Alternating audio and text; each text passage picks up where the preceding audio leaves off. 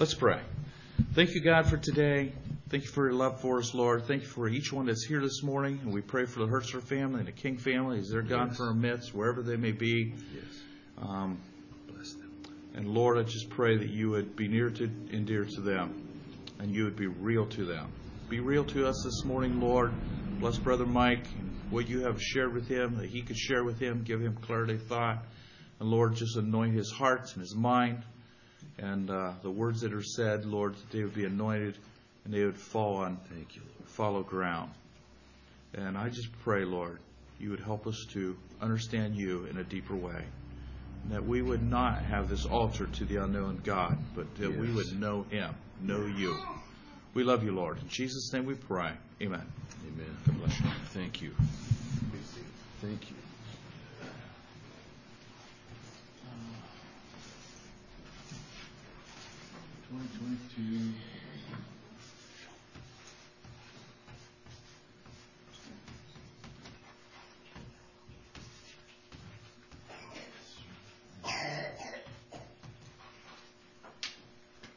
That's kind of the title. As I just pondered what to share. First message of a new year, saying goodbye to an old year.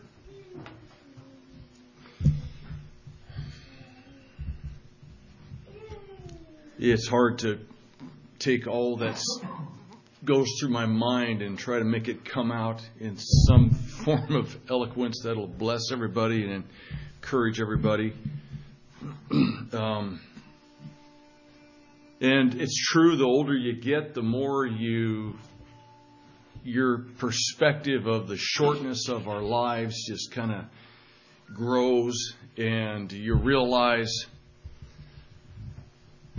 wow, we're not gonna live forever on this earth. And I thank the Lord for that, but it really is true. And we look at this past year, and the past 2 years, a lot of social and cultural upheaval and turmoil and anger and violence and crime and death. Been a lot of that.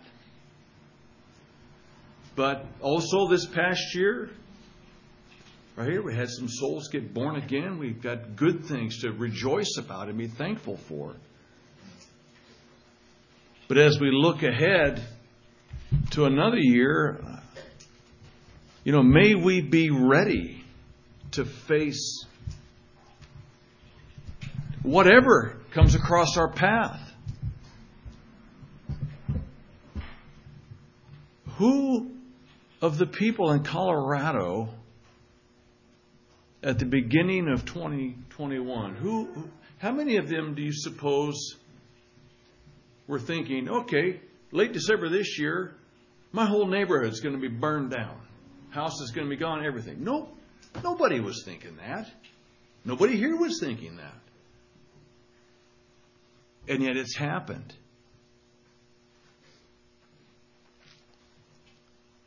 And, I just ponder what's in store. I hope a lot of growing in grace and in the knowledge of God. But will we be ready for those challenges that come? Because they're going to come. We know they are. What are they going to be? I don't know. I know one we're going through right now, even today. Got a neighbor going to look at our house. We've been pretty open about looking to sell our house, and I've been kind of excited about that. Taking the equity out and taking care of some financial things, and maybe paring down, getting a smaller piece of property because I can't handle that big one. Well, to me it's big. 2/3 of an acre. It's not that big, but to me it is. And so I've been kind of excited until the guy next door just last week said, "Hey, you ready to start looking for a house? We're ready to buy." Then I went, "Oh, now I'm scared." Because you ask, well, where are you going to live, Mike? And I have to say, I don't know. Maybe your house. But, so there's an unknown right out there in front of us right off the bat. So that's okay, though. I mean, it's all right. But what's in store? Will we be ready? And as I was pondering what to share, a sort of a message to spring us into a new year, to put us on a good word of encouragement and a good word that challenges you.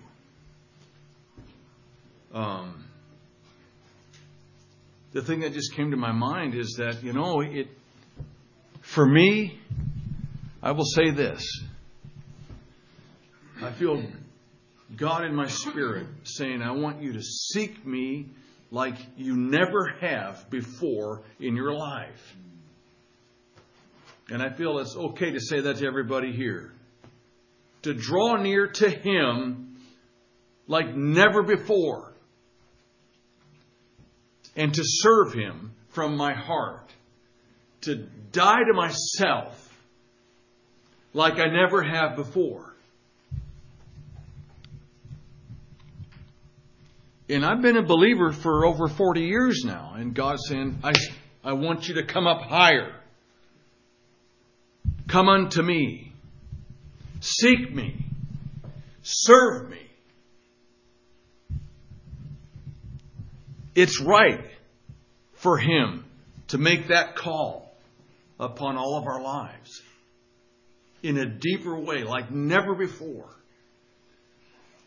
Because I think we all know the times and the social times, the political times, the upheaval, it's not going to get any better. It's not going to get easier. It's going to get worse. And we need to be ready for that. And the best way to be ready for that is to be sitting right at His feet.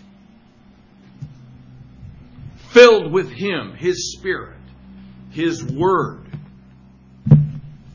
Fervent in prayer. Fervent in seeking Him. Fervent in reading His Word.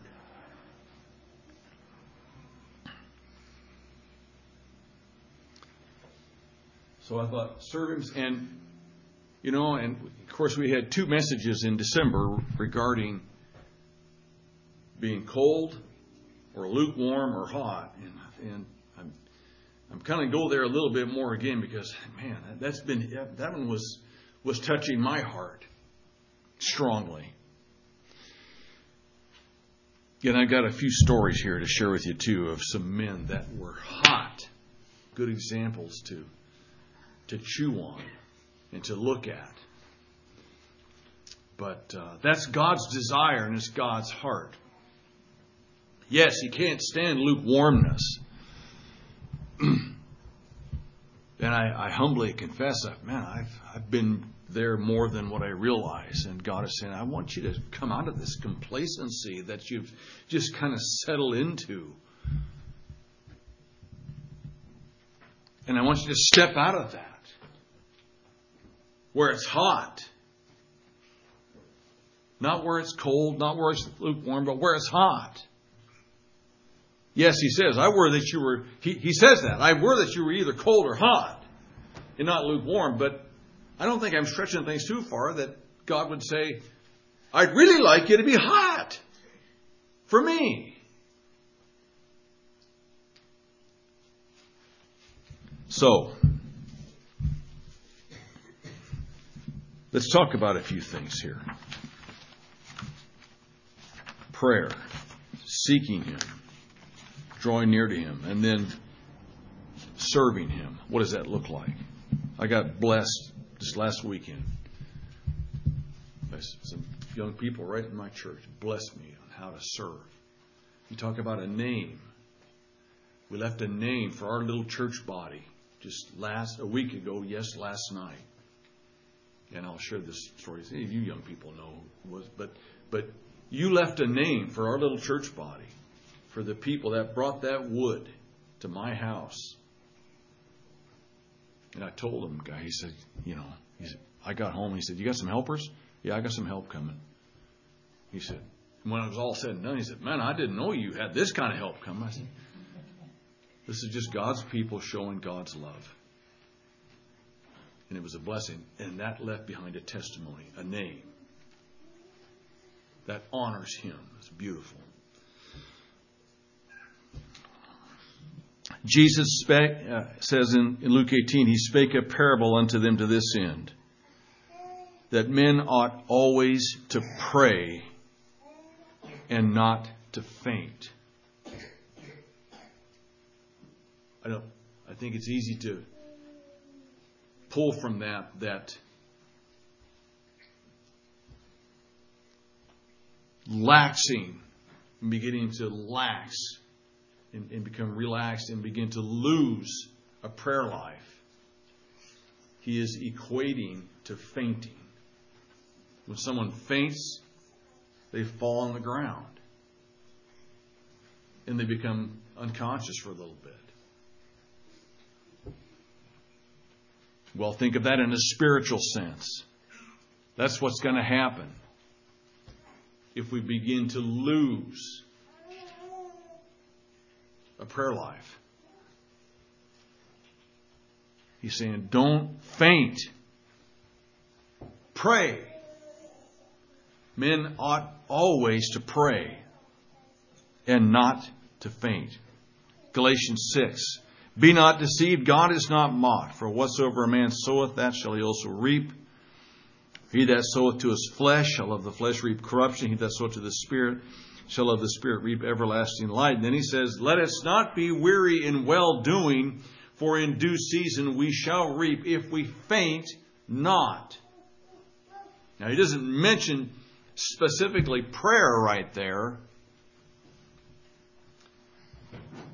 But doing well is praying. That's a well thing to do, if I can say it that way. Let us not be weary in well-doing, for in due season we shall reap. If you look at that in light of prayer, we got some prayers answered this last year. It's beautiful. God showed us. See?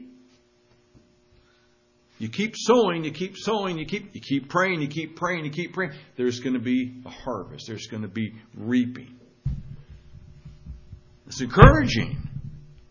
Because sometimes, let's face it, we've got some people we've been praying for years. Many years. And they're still out there, bound in sin, living for themselves. Do we give up? No way. Of course, we all know that.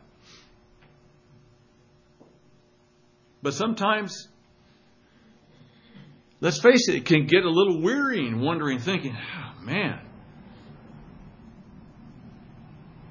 Don't forget, George Mueller, on his prayer list he had, I think it was 1,200 some people. And a lot of them did not get saved until after George Mueller died. But they still did. Wow, what an example there for us to look at. Let us not be weary in well-doing. Let's look ahead with a determination to be fervent in our prayer life and to pray like we never have before. I think we're going to need it. God's challenging me with this. Pray without ceasing, it says there, 1 Thessalonians chapter 5.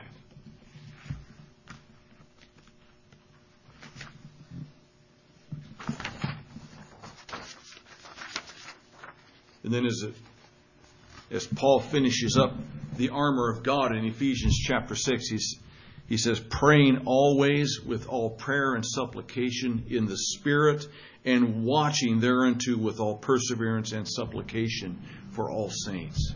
Praying always with all prayer and supplication in the Spirit. And watching thereunto with all perseverance. What Jesus gave a command several times. Watch and pray. Watch, watch, watch. How do we watch? We pray. Watch and pray.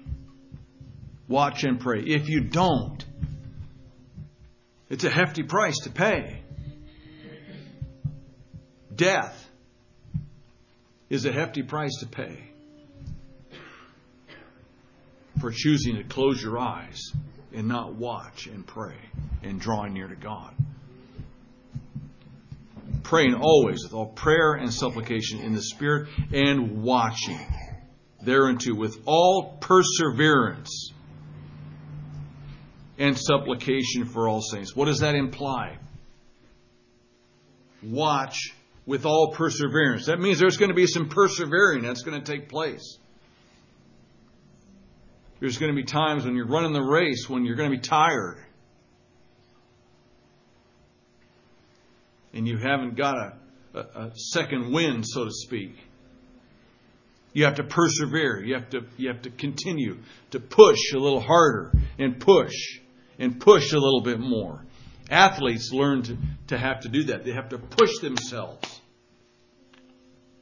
to make themselves better, to make themselves into better physical condition. They've got to push themselves. They have to persevere. We've got an enemy to persevere against. And if you've walked with Jesus for any amount of time, you know He is relentless at times. And yeah, it gets weary. But what's the option? And that's the question to ask. Well, what's the option? Just give in to this pushing down and pushing down and pushing down that He puts on me? Or do I keep crying out to God? Amen? Keep crying out to God. Let's have a year of prayer this next year like we never have. And it's hard. It's kind of hard for me to say these things because now I'm accountable. I have to say it. I remember there's been times before where I've told God certain things and He reminded me that I said certain things to Him. And it's like, wow, boy, you got to watch what you say. And yeah, you do. But that's okay at the same time. But now I'm accountable. And I think God is saying, good, son, good. You just make yourself accountable. You just do, oh, Lord. That's okay. That's good.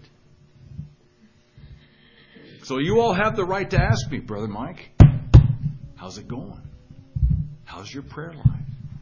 How you encouraged us to draw near to God in prayer and in reading. I'm going to talk about reading here just a little bit here. How are you doing? Ooh. That's okay. That's good. That helps us go forward.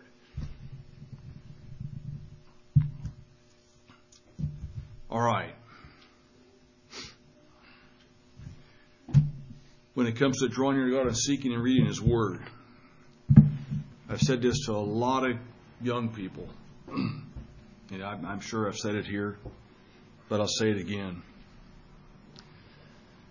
Those of you that don't have a family yet, you have a prime season in your life to drink this and eat this like never before. And I plead with you, do that. Because when you've got a bunch of little ones that I trust are coming, and the new generation gets brought up, your time is going to be taken up. It's supposed to be taken up. It's right that it's taken. You're pouring your life out to the next generation. That's good and that's right. You should do that. But it's gonna make that time you spend with the Lord a little bit more of a challenge. It just is. That's just life. That's okay. It's not wrong. So take this time you have right now and drink this and eat this. Turn to John chapter 6.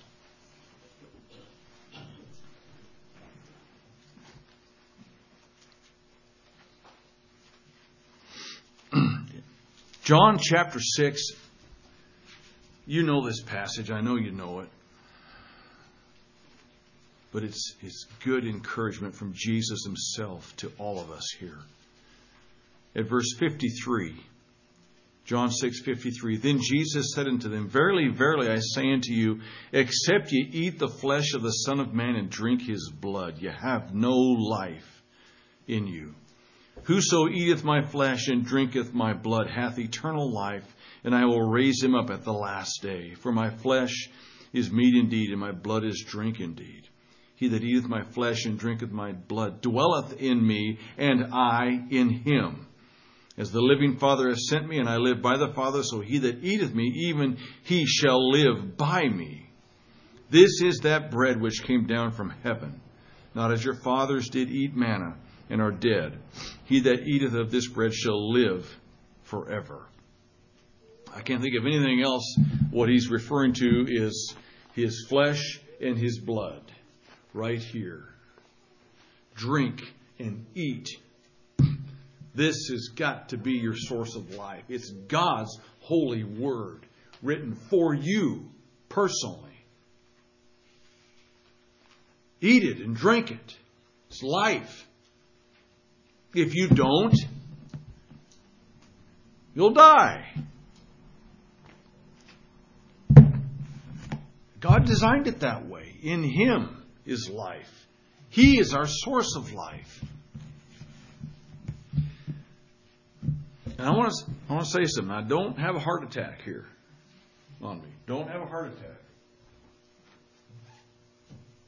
I brought my phone in the sanctuary. And you probably say, oh, brother, are you backsliding? You don't ever do that, and I don't normally. But I want to say something. There are people, I think anyway, on this earth that this may be their only source of a Bible. And I praise God for that. Glory to God. Okay, but it's not that way here. Yet. Okay? Now, I know that you know that I'm an old-fashioned fuddy-duddy. I am. I still am.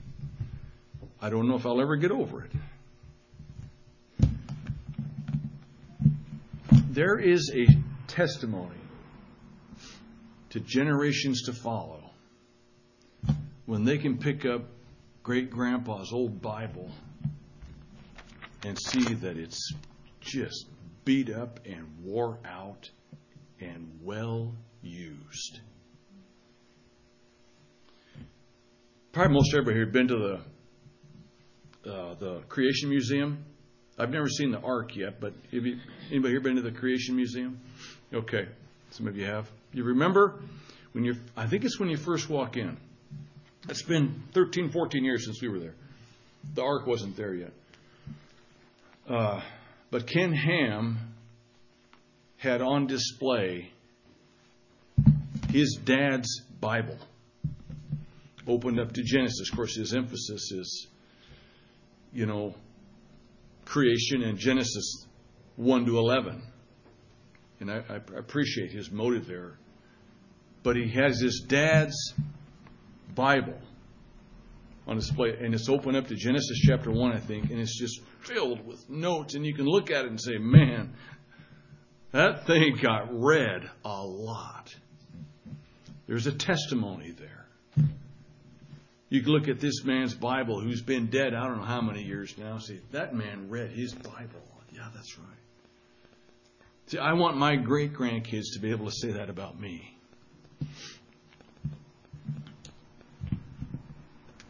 Now, if this is all you got, that's fine.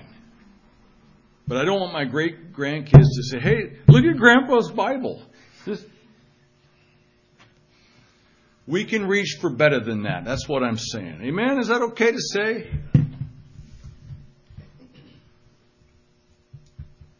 A practical little thing that we can leave behind that will leave a testimony. 2 Timothy says, study to show thyself approved unto God, a workman that needeth not to be ashamed, rightly dividing the word of truth.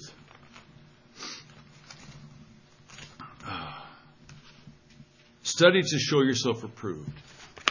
The only way we're going to be able to... We've got to know God's Word, first of all, to share the gospel, and to share it especially with those that are insistent on disagreeing, whether they agree or not, whether they come to the knowledge of the truth or not. Have they heard an accurate description of the Word of God, of the gospel? The more we know this, the more we'll be able to share it more easily and readily. Peter said it encourages us to always be ready to give an account for the hope that is in us. Well, part of doing that is knowing this so that we can share it. Make sense?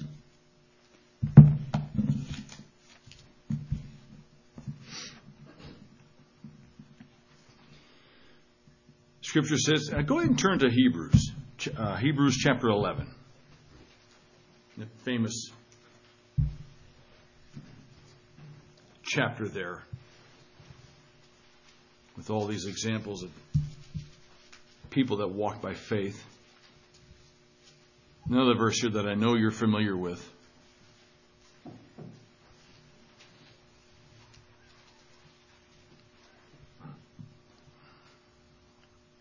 And in verse 6, in Hebrews 11 says, without faith it is impossible to please Him, for he that cometh to God must believe that He is, and that He is a rewarder of them that diligently seek Him.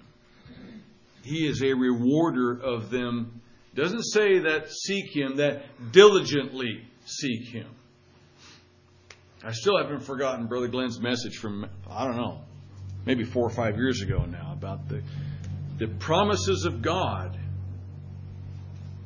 do have conditions.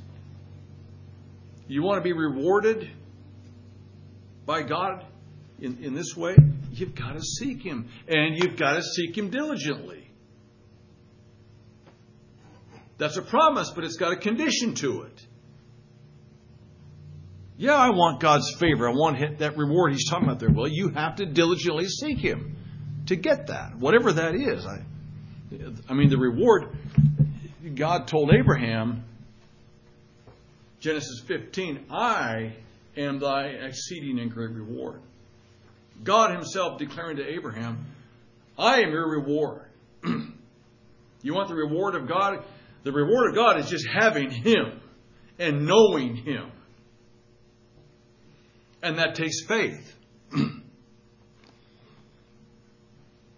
But to get that, according to Hebrews 11:6 here, you have to diligently seek Him.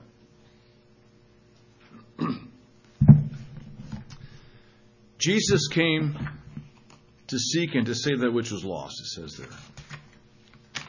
I think I have that verse somewhere.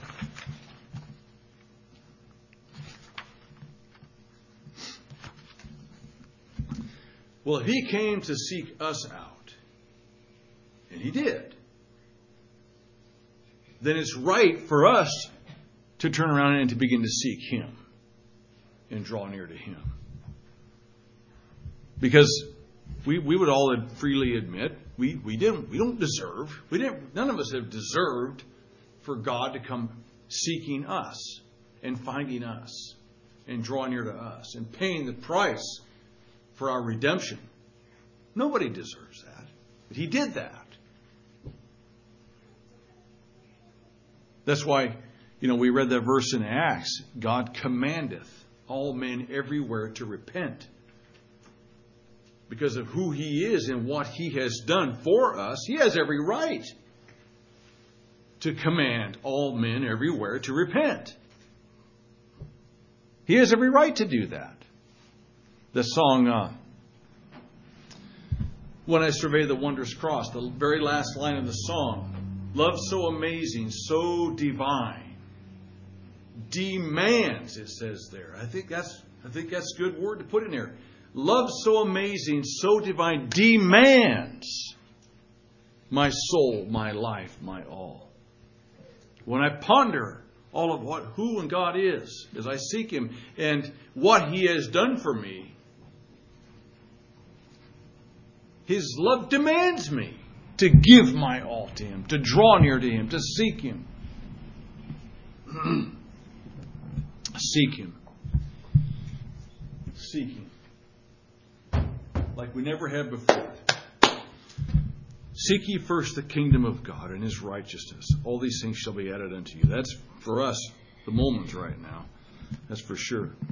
Isaiah 55. Seek ye the Lord while He may be found. Call ye upon Him while He is near. Let the wicked forsake his way, and the unrighteous man his thoughts, and let him return unto the Lord, and He will have mercy upon him, and to our God, for He will abundantly pardon us. Seek ye the Lord while He may be found.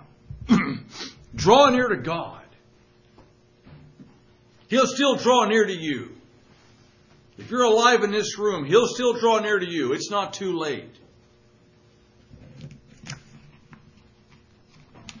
Seek the Lord.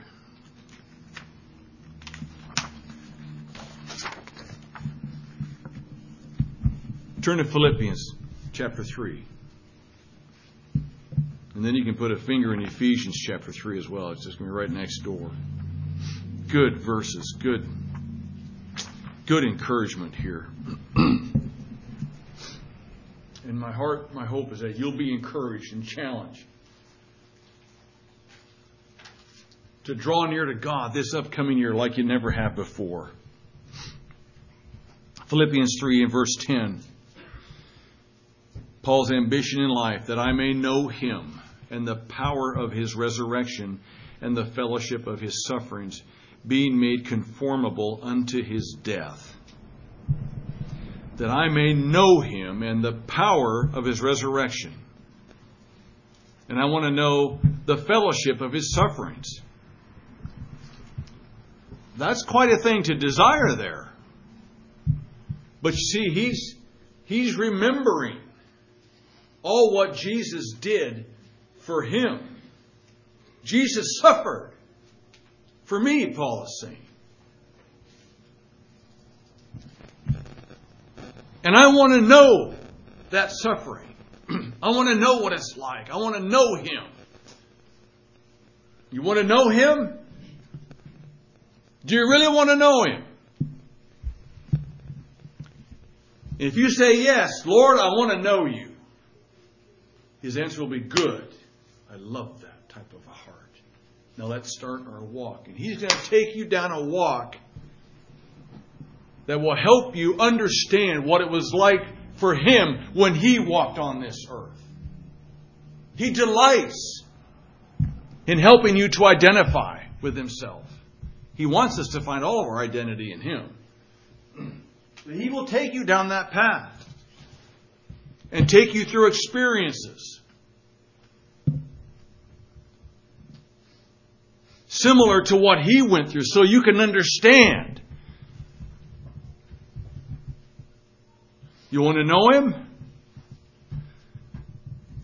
You will likely go through a season of rejection. Expect it. He was rejected. That's okay.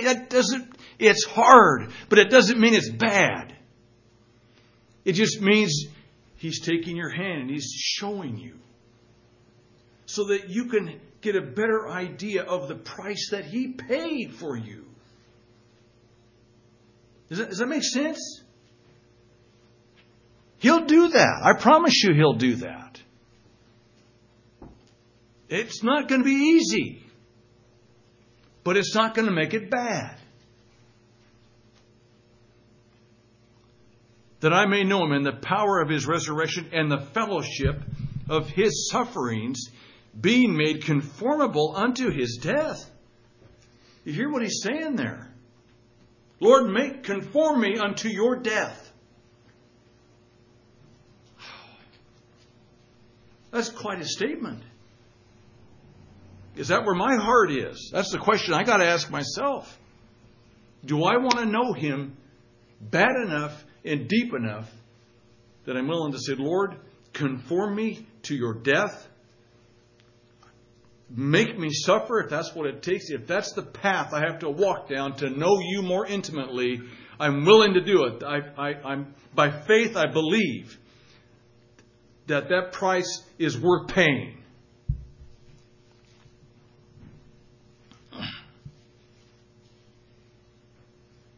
Does it make sense?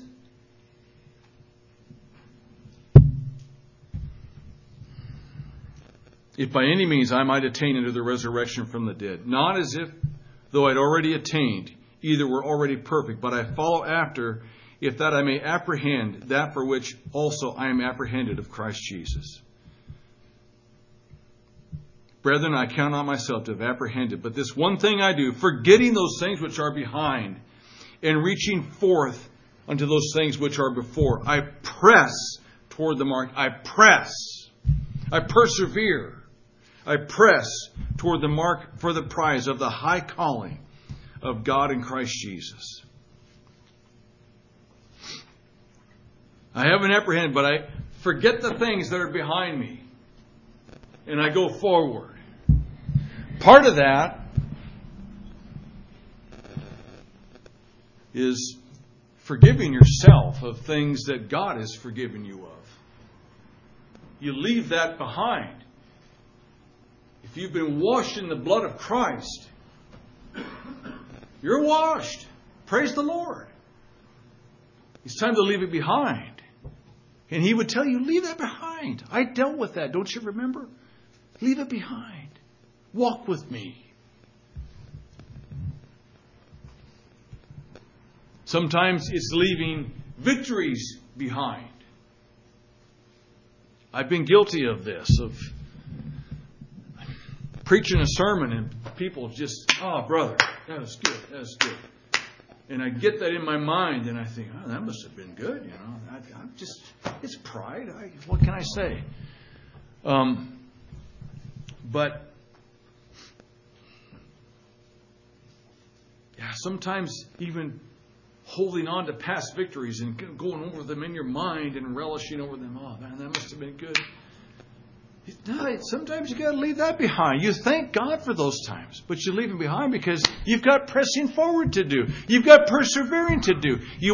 I want to know Him more tomorrow than what I know Him today. That means I got to press forward. Part of that is leaving everything behind and going forward. And over in Ephesians, more encouragement from Paul. Ephesians chapter 3, verse 14. He says, "For this cause I bow my knees unto the Father of our Lord Jesus Christ, of whom the whole family in heaven and earth is named, that He would grant you, according to the riches of His glory, to be strengthened with might by His Spirit in the inner man, that Christ may dwell in your hearts by faith, that ye, being rooted and grounded in love, may be able to comprehend with all saints what is the breadth and length and depth and height, and to know the love of Christ, which passeth knowledge, that ye might be filled with all the fullness of God." That you may be able to comprehend with all saints the breadth and length and depth and height. How wide, how long, how deep, how high. It covers all those dimensions right there of the love of God that He has for you. Paul's saying, I want you to know the love that God has for you. Which is a little bit contradictory because he says, and to know the love of Christ which passeth knowledge. I want you to know that which is incomprehensible. Yeah. That blows my circuits up here. That's okay. The encouragement is still there, is to know the love that He has for you. Each one of you. How wide, how long, how high, how deep. That means you're surrounded. Do you understand that? Paul's saying, I want you to understand that in a deeper, richer way. You've heard me talk a few times about Gerhard ter Stegen.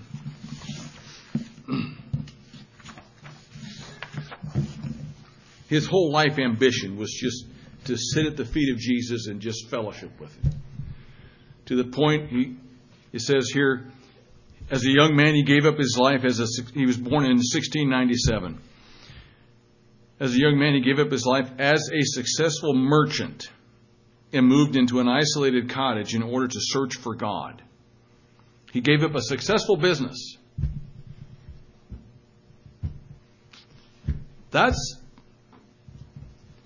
be hard to do in America. We've talked about idols and that kind of thing. You talk about an idol, a man's business, especially if it's a successful one. He gave it up and just wanted to go be with God and search for God. In 1727, this is when he would have been about 30, a revival took place, and what started as a journey of solitude took a new direction as people began coming to him for spiritual guidance. Before long, he was giving personal counsel from morning to night. The number seeking his guidance grew to the point that he was forced to move into a house to better accommodate them. In 1731, he published his first collection of hymns, The Spiritual Flower Garden. These hymns were so popular that they were sung at weddings, social gatherings, even spoken as greetings. Thousands came to ter Stegen for spiritual counsel, many traveling great distances and sometimes waiting for hours in order to hear his words for a few minutes. He taught that God's nature is in every man and that it has only become obscured by focus on outward things. I'm not sure about that. Maybe he means every believer. But all who seek the kingdom of heaven from within will find great joy in his words. He was a man that just wanted to go get alone with God. He had it in his heart. He was going to seek him like never before. And that was it. That was his ambition, to know the love of Christ. See, but that was the one that God used to show the love of Christ to people all around him. You don't have to go searching.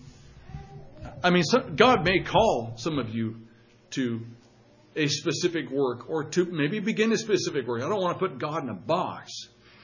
But at the same time, if you will just determine in your heart to draw near to him and to seek him like you never have before, God is going to use you. He will. That's just going to be some of the fruit that will come out of it. And he'll use you when you don't even know you're being used. That will just be some of the fruit. The reason that is because the believer that draws near to him in such a way, he can flow more freely through that person. And people see less of you and more of him. That's the gospel.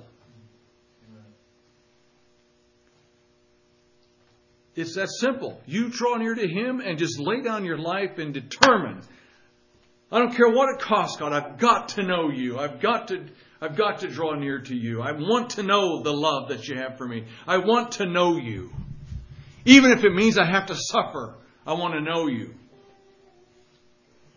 That's a person that is dying to self. And when self dies, he shines more freely through that person. And you give away the aroma of Christ. And some will call you a babbler and a fool. That is the aroma to those that hate God. And to others, you're going to be an aroma of life.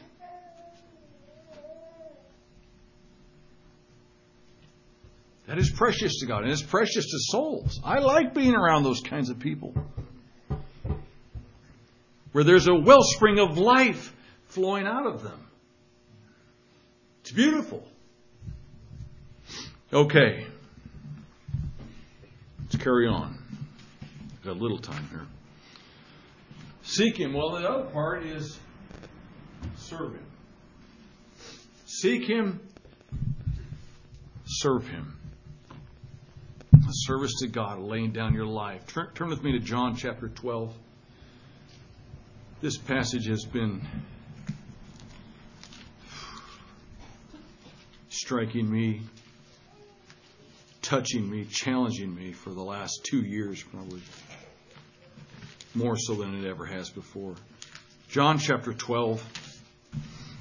Again, a passage, I know you know it. We'll start at verse 23. And verse 23 itself is an amazing challenge to me.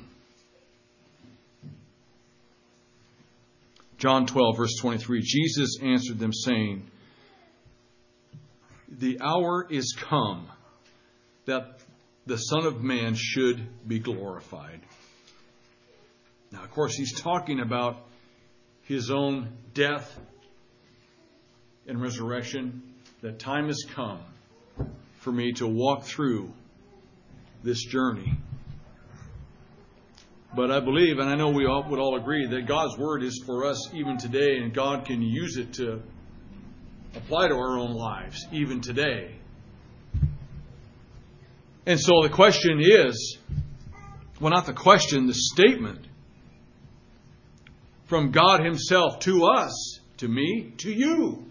The hour is come that the Son of Man should be glorified in me, in you. And it's not that He hasn't been already, but we're talking about pressing on like we never have before. The hour is come that the Son of Man should be glorified. It's right for Him to be glorified in you. It's right. It's His desire to glorify Himself through you, through me. Will I get out of the way enough to let Him do that? That's the question. And that's the question He has for each one of you and for me. And we find it in these next verses right here. Jesus said, "Verily, verily, I say unto you, except a corn of wheat fall into the ground and die, it abideth alone. But if it die, it bringeth forth much fruit." Except a corn of wheat fall into the ground and die, it abideth alone. You and I are those grains of wheat. And if I insist on hanging on to me and self and the things of this earth, and I choose not to die, what does it say? I will be alone. Lonely. You want to hang on to everything on this earth, you're probably going to be a pretty lonely person. You say, I might have a lot of friends. You might. There's a lot of people out there that appear to have a lot of friends. That deep down inside, if you really could see in there, you'd see some really lonely people that feel like they have nobody. Why do people commit suicide?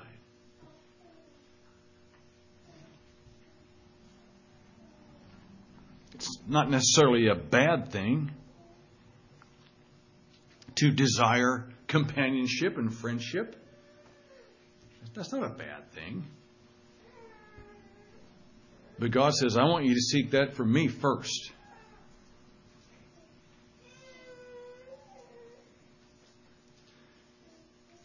It's really a burden that I have, especially for our young believers in Christ,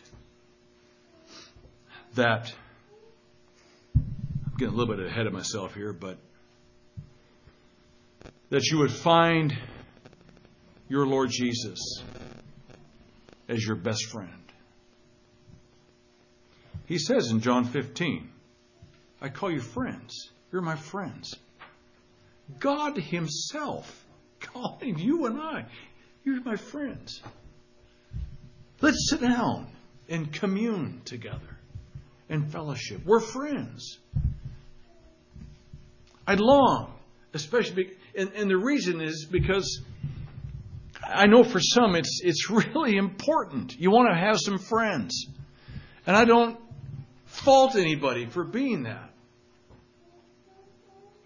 But are you desiring earthly friends more than His friendship? I can testify to you the times when I was walking in that sweet communion with Him in friendship. What that does to a person is it makes them just want to give away Christ and His friendship. And when someone does that, guess what they get? They get lots of friends. Because their priorities are straight.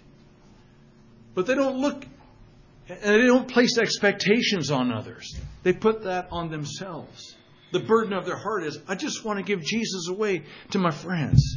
I want my friends to see Jesus in me and the friendship of Christ in me. There's a freedom that comes there. And it's a burden because I've seen a lot of very insecure people starving for friendship. And I get it, I understand it. And yet somehow, some way, I just want to get it in your heads that Jesus is your best friend. And He is that friend that will never let you down. But in order to find that, you've got to die like the corn of wheat. That takes faith. That's okay. His call is to trust Him. He that loveth his life shall lose it. And he that hateth his life in this world shall keep it unto life eternal. Then he talks about serving Him, which is where we're at. Serve Him. If any man serve me, let him follow me. And where I am, there shall also my servant be. If any man serve me, him will my Father honor. If any man serve me, let him follow me.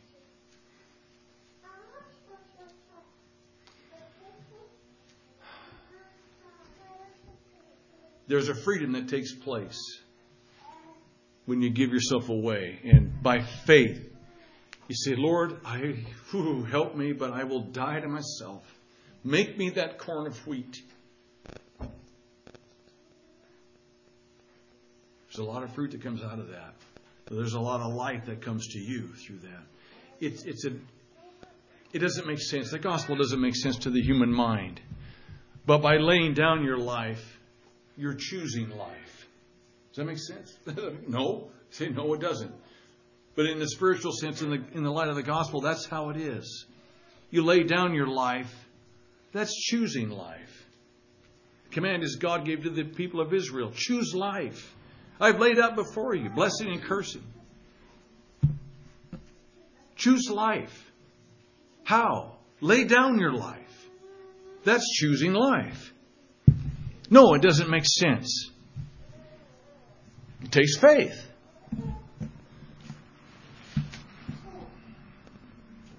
And if any man serve me, let him follow me. He that loveth his life shall lose it. He that hateth his life shall keep it unto life eternal. If you insist on being that corn of wheat that's going to hang on to everything on this earth, you're going to lose that little bit of life you think you have. But if you by faith will just place yourself on that altar, that's tough. Sometimes it's laying down your dreams and hopes. It's not easy. But again, like I mentioned to you, you set your heart to follow Him and to want to know Him. He's going to take you down that path so that you can see a little bit more what it was like for Him. He had to lay down His life. And He did. And the fruit has come out of that. But He hated His life in this world to the point He let sinners kill Him and crucify Him on the cross.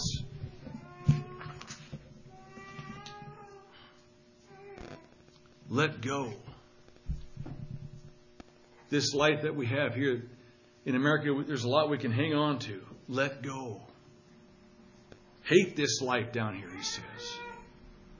That's when you're going to find life eternal. Okay, got to carry on here.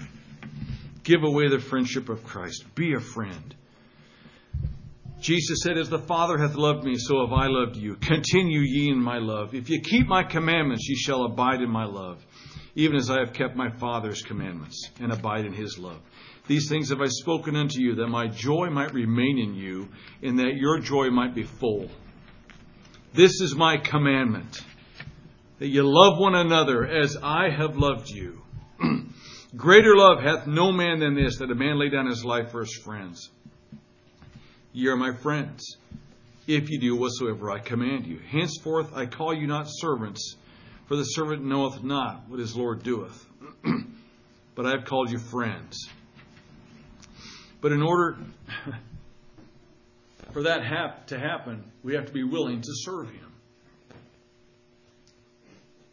Don't expect to be served and to not have to serve anybody and be the friend of God at the same time. It doesn't work that way. You give your life away. And God is so pleased with that.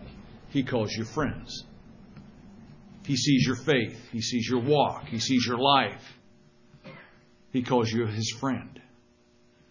And he reveals himself to you like a friend. It's precious. It's life.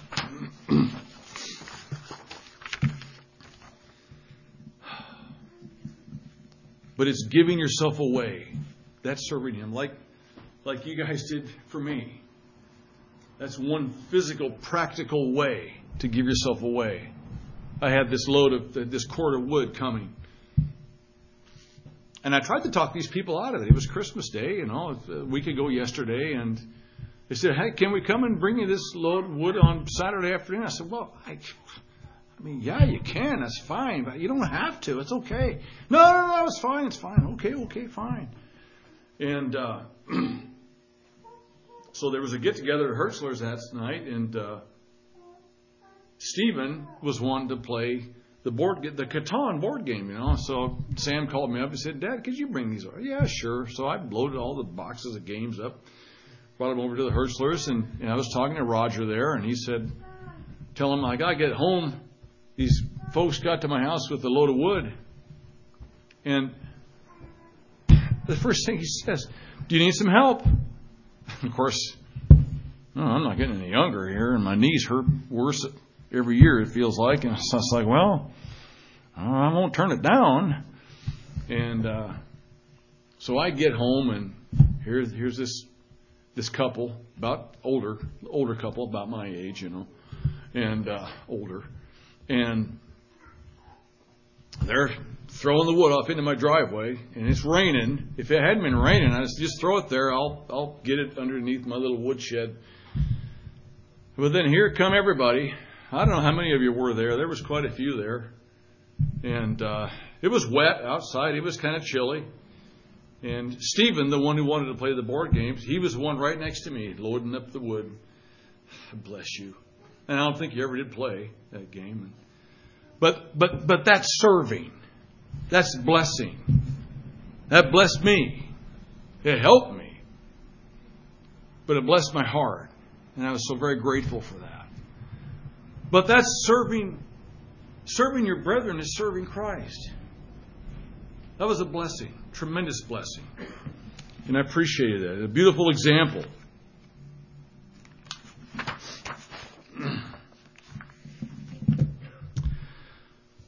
Turn over to Hebrews 11 again, if you would. I've got to begin to wind this down.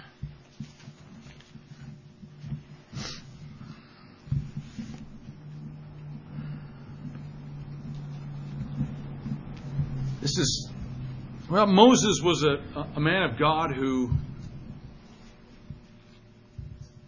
went out in the wilderness for 40 years. He had to be broken. And he was broken to the point that he argued with God about going to be the spokesman for the people of Israel in Egypt. Lord, I can't talk. I'm not eloquent enough. I can't do it. I can't do it. I can't do it. I can't do it. I can't do it. Fine, I'll send you you take Aaron, your brother. He'll be the spokesman. You're going. That's kind of my paraphrase. I think you understand that. But so in Hebrews 11, starting at verse 24, it says, by faith Moses, when he was come to years, refused to be called the son of Pharaoh's daughter, choosing rather to suffer affliction with the people of God than to enjoy the pleasures of sin for a season. He could have had that.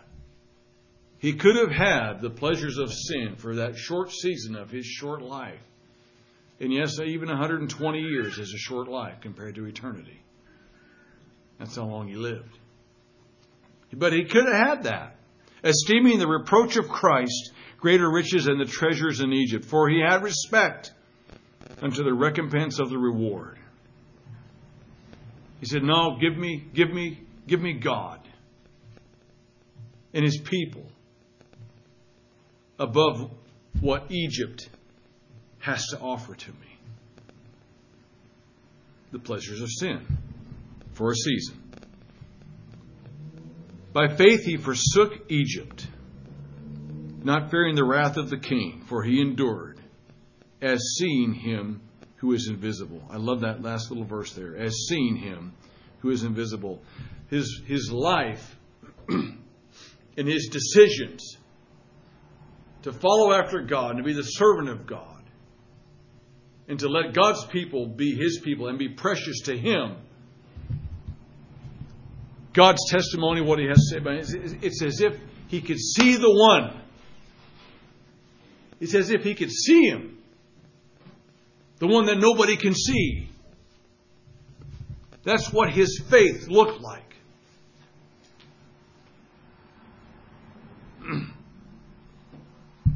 God help us that that's what our faith would look like. That the testimony would be, these people, they live in such a way as if they can see God. I don't know where he's at, but it's like they can see him. They can hear him. They know him. I heard a story about George Whitefield one time. I don't know if this was verified as true or not, but I heard a story. You know, he was a famous preacher back in the 1800s, and he knew John Wesley, and John Wesley were friends, even though theologically they were fairly different. The story I heard was there was an atheist in this one certain town that George Whitefield was preaching at. And he had a business and a business partner, and this atheist heard George Whitefield was preaching over here in this church. And he packed up and said, I'm going to go listen to this. And his partner said, what are you doing? You're an atheist. You don't believe George Whitefield, what he has to say. He said, no, but George Whitefield believes what George Whitefield preaches, and I'm going to go hear him preach. So there was a testimony of his life, of knowing God and serving God, to the point that even some of the atheists, right? Yeah, I'll go listen to that, guys. If they die in their sin, there's really no excuse for them. They've heard the gospel. But there was a life of faith coming through seeking and serving. It was evidenced through seeking and serving.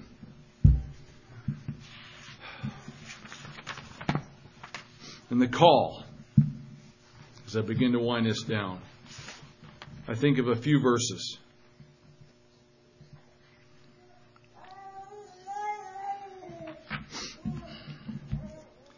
I beseech you, therefore, brethren, by the mercies of God, that you present your bodies a living sacrifice, holy, acceptable unto God, which is your reasonable service.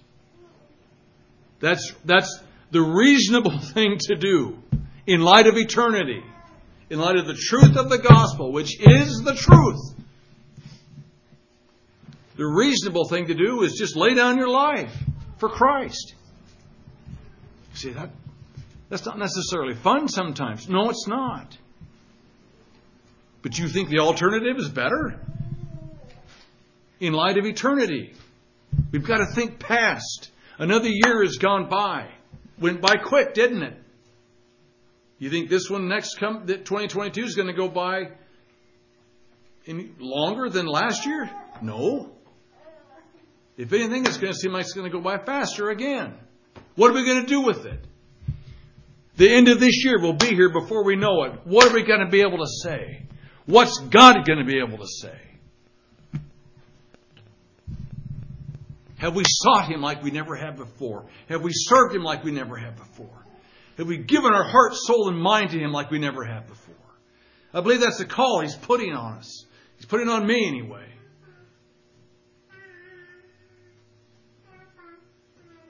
And it's not that I'm assuming everyone's doing poorly spiritually.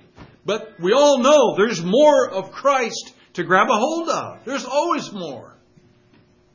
And His call is, I want you to come up for more. I want you to press towards the mark like you never have before. I want you to present your bodies a living sacrifice like you never have before. That's the reasonable thing to do. It's the logical thing to do. I read this just the other day. I read this verse I don't know how many times. For some reason, it just got kind of more personal to me. As a call of God. Genesis 17. When Abram was 90 years old and 9, the Lord appeared to Abram and said unto him, I am the Almighty God. Walk before me and be thou perfect.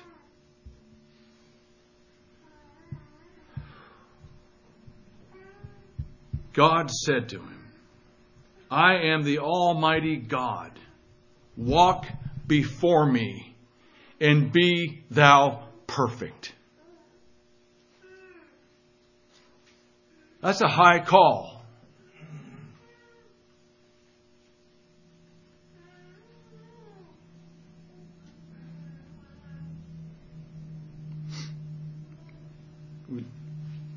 I think it's only going to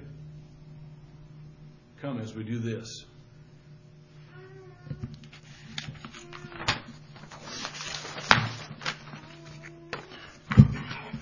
Anybody ever heard of John Harper? Ever heard the name John Harper? He was a pastor in Scotland.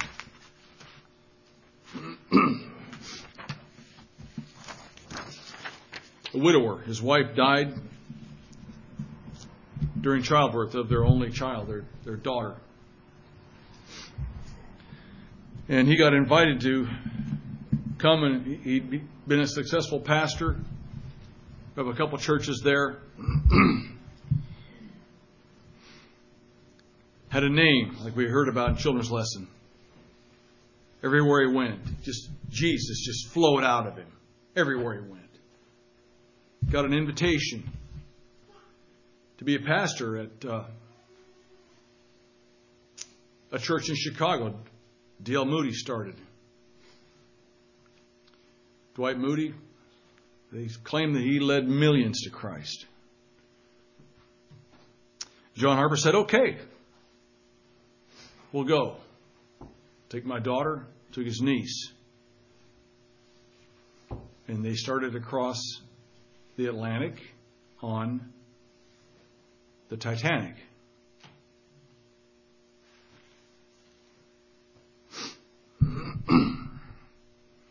When pastor and widower John Harper, his niece, and 6-year-old daughter Nana boarded the Titanic, they were en route to Moody Church in Chicago.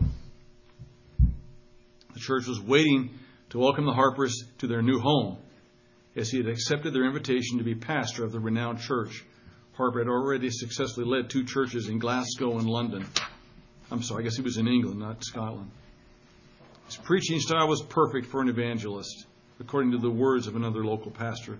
He was a great open-air preacher and could always command large and appreciative audiences. He could deal with all kinds of interrupters, his great and intelligent grasp of Bible truths enabling him to successfully combat all assailants. It was his brother that made the claim that John Harper was a man of intense prayer. Talk about seeking God.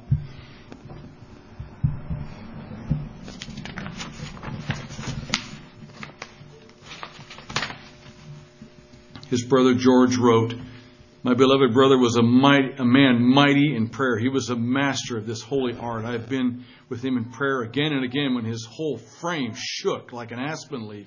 So earnest was he in his pleadings with God for a perishing world." Sorry, this just pierces my heart. Little wonder hard hearts were broken and stubborn wills subdued under his ministry.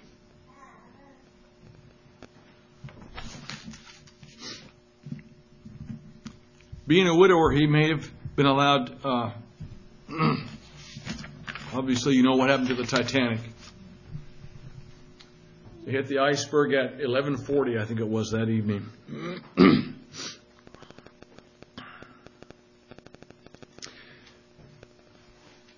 Took his daughter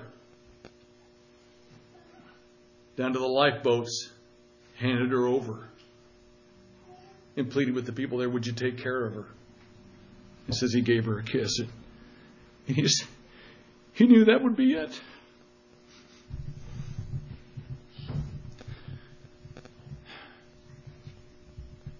And then he went about pleading with people. "You're going to die. Are you saved?" To the point he took his life jacket off. One person, stubborn person, took his life jacket off, said, "You need this more than I do." He went up top ahead for a time and prayed. And then he went about just pleading with people. "You're going to die soon." And 3 hours later, the ship went under the water, and that was it. And there were people out in the water, frigid water. There was one particular man that Harper saw. He swam up to him, and he said, "Sir, are you saved?"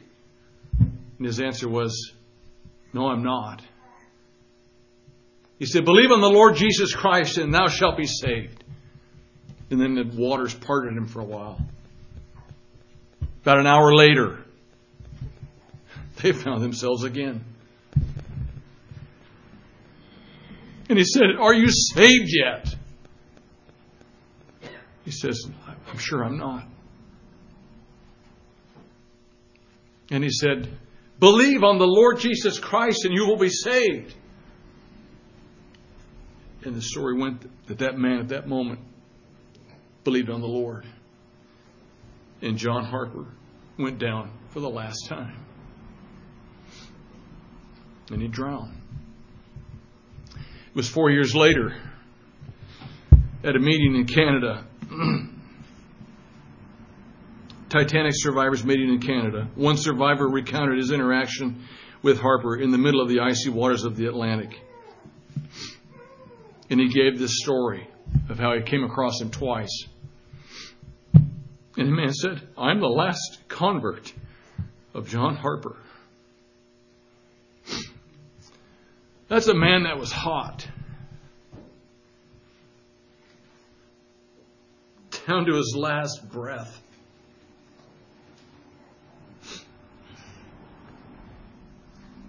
He laid down his life. He was a corn of wheat that was willing to die. And life came out of it.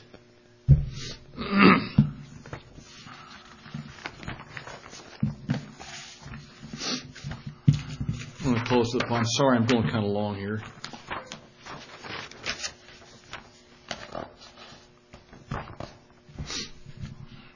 Okay, as we look ahead,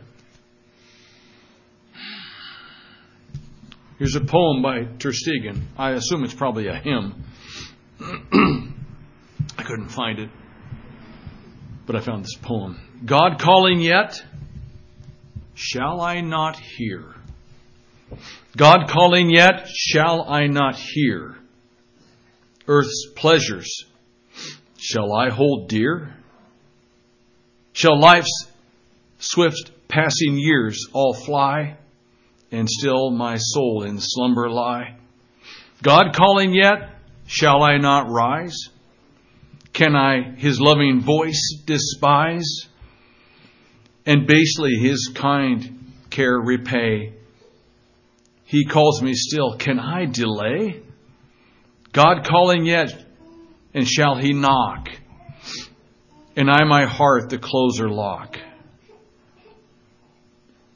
He still is waiting to receive, and shall I dare His Spirit grieve? Ah, yield Him all, in Him confide, where but with Him doth peace abide. Break loose, let earthly bonds be riven, and let the Spirit rise to heaven. God calling yet, and shall I give no heed, but still in bondage live? I wait, but He does not forsake. He calls me still, my heart awake. God calling yet, I cannot stay. My heart I yield without delay. Vain world, farewell, from Thee I part. The voice of God hath reached my heart. Thank you.